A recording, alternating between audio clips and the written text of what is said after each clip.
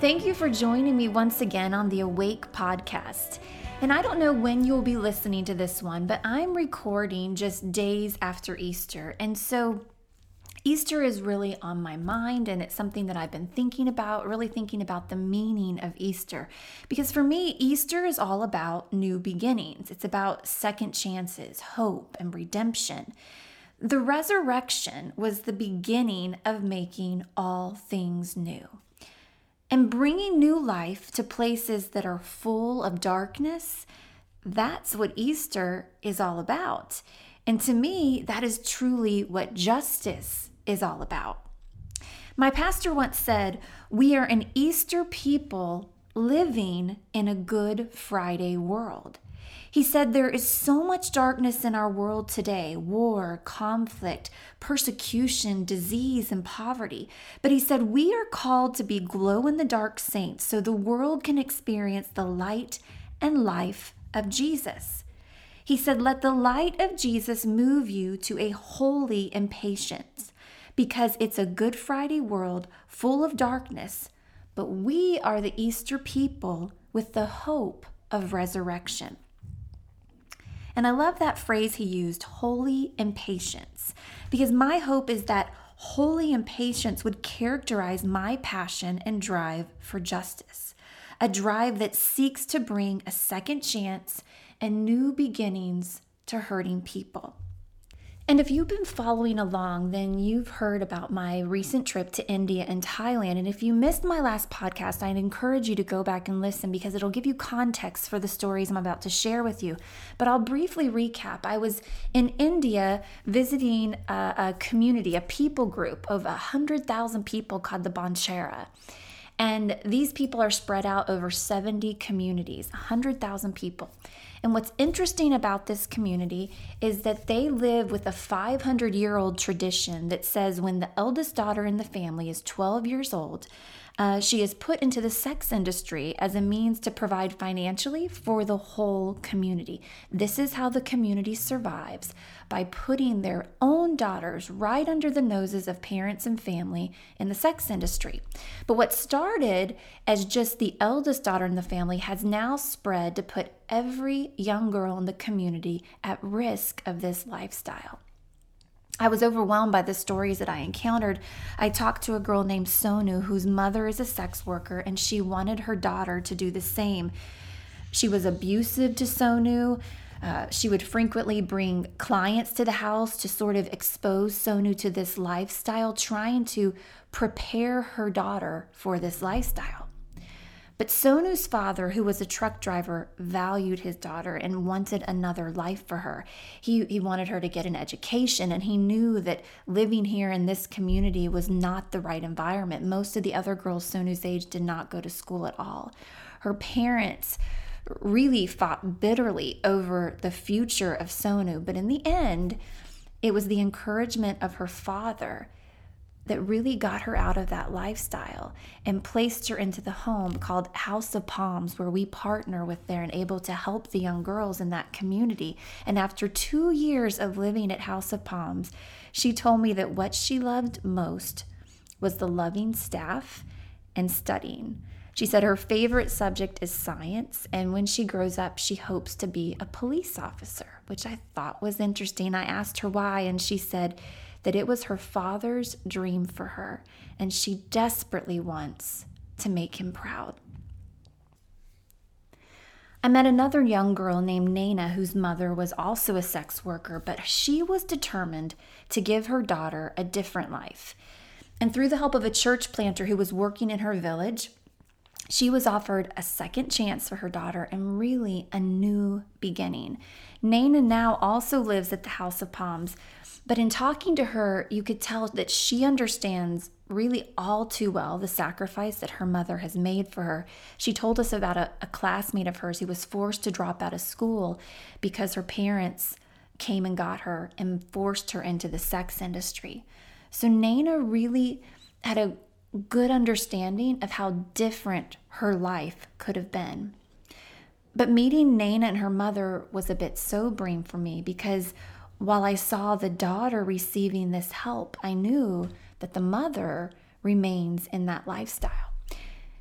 And so I was kind of reminded of how complex this work is, that these problems cannot be solved all at once, that it could quite possibly take an entire generation or more to reverse this. But I also saw the power of choice and how one decision by a caring, loving mother can break the cycle and change a family's course and future forever. In my last podcast, I talked to you a little bit about the dowry system in India, and I told you about these young girls that I talked to in one of these villages and how they were working in the industry for years simply to pay off the dowries so that their brothers could get married. And I wanted to tell you a little bit more about those girls today. One of those girls was 18 years old. She began her work in the sex industry at the age of 12. She has 4 brothers, so she has the responsibility of paying the dowry for 4 brothers to get married. It will take her 40 years to pay that off. She doesn't have an education, so she felt she had no other choice. At 14, she had a son. She has no husband. She told me she is regularly abused and mistreated. It's just expected. But most importantly, she told me that if she had a way out, she would change her lifestyle. She's done. But her only way out in this community is a job that pays as much as the sex industry. So you see, it's complicated. The young girl standing next to her was named Raina. She's 25 years old and she's been in this work for 10 years. She has 1 boy and 1 girl. She's the oldest sister in the family, so again, she bears the responsibility. Her brother got married and her family is still in debt from that dowry.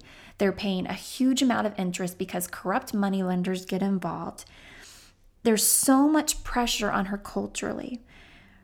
Her daughter is 7 years old and she does not want to see her daughter go into the same work. In listening to these 2 women's stories, I realized that both of them are facing the reality that unless something dramatically changes, their children will end up in the same lifestyle. And they are ready to break that vicious cycle. This is their reality. But we were faced with reality too. I shared with you last time that in the background, while we were having this conversation, this heartbreaking conversation, our team noticed that there was a group of men waiting, a group of customers waiting for the women that we were talking to. This was the reality. Darkness was literally staring us in the face. And I think I would have left that community devastated and feeling hopeless if it were not for one thing: a new church building. You see, the day we were there, they were putting the finishing touches on a brand new church building in that village. But this wasn't just any church, and it wasn't just any village. This was the first church in the entire Banchera community of 100,000 people. The first church in an entire unreached people group. And it will not only serve as a place of worship, but as a community outreach center, a place to educate and change this way of life from the inside out. It's a bright light in the middle of so much darkness. It stands for the hope of a second chance and for new beginnings. And one of my favorite definitions of hope is this: hope is a conviction of what has happened in the past and the promise of what waits for us in the future. And it changes how we live in the present. It changes today. And you see, our world is full of so much brokenness. I saw it on this last journey I took into India, but the truth is brokenness surrounds us and you do not have to fly across the world to find it. But I also think sometimes we only see what we are looking for.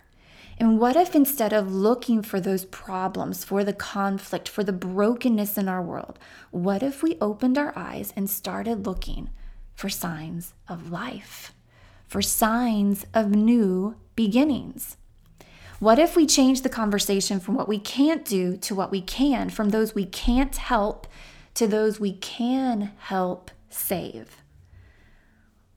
What if we leaned in to hope?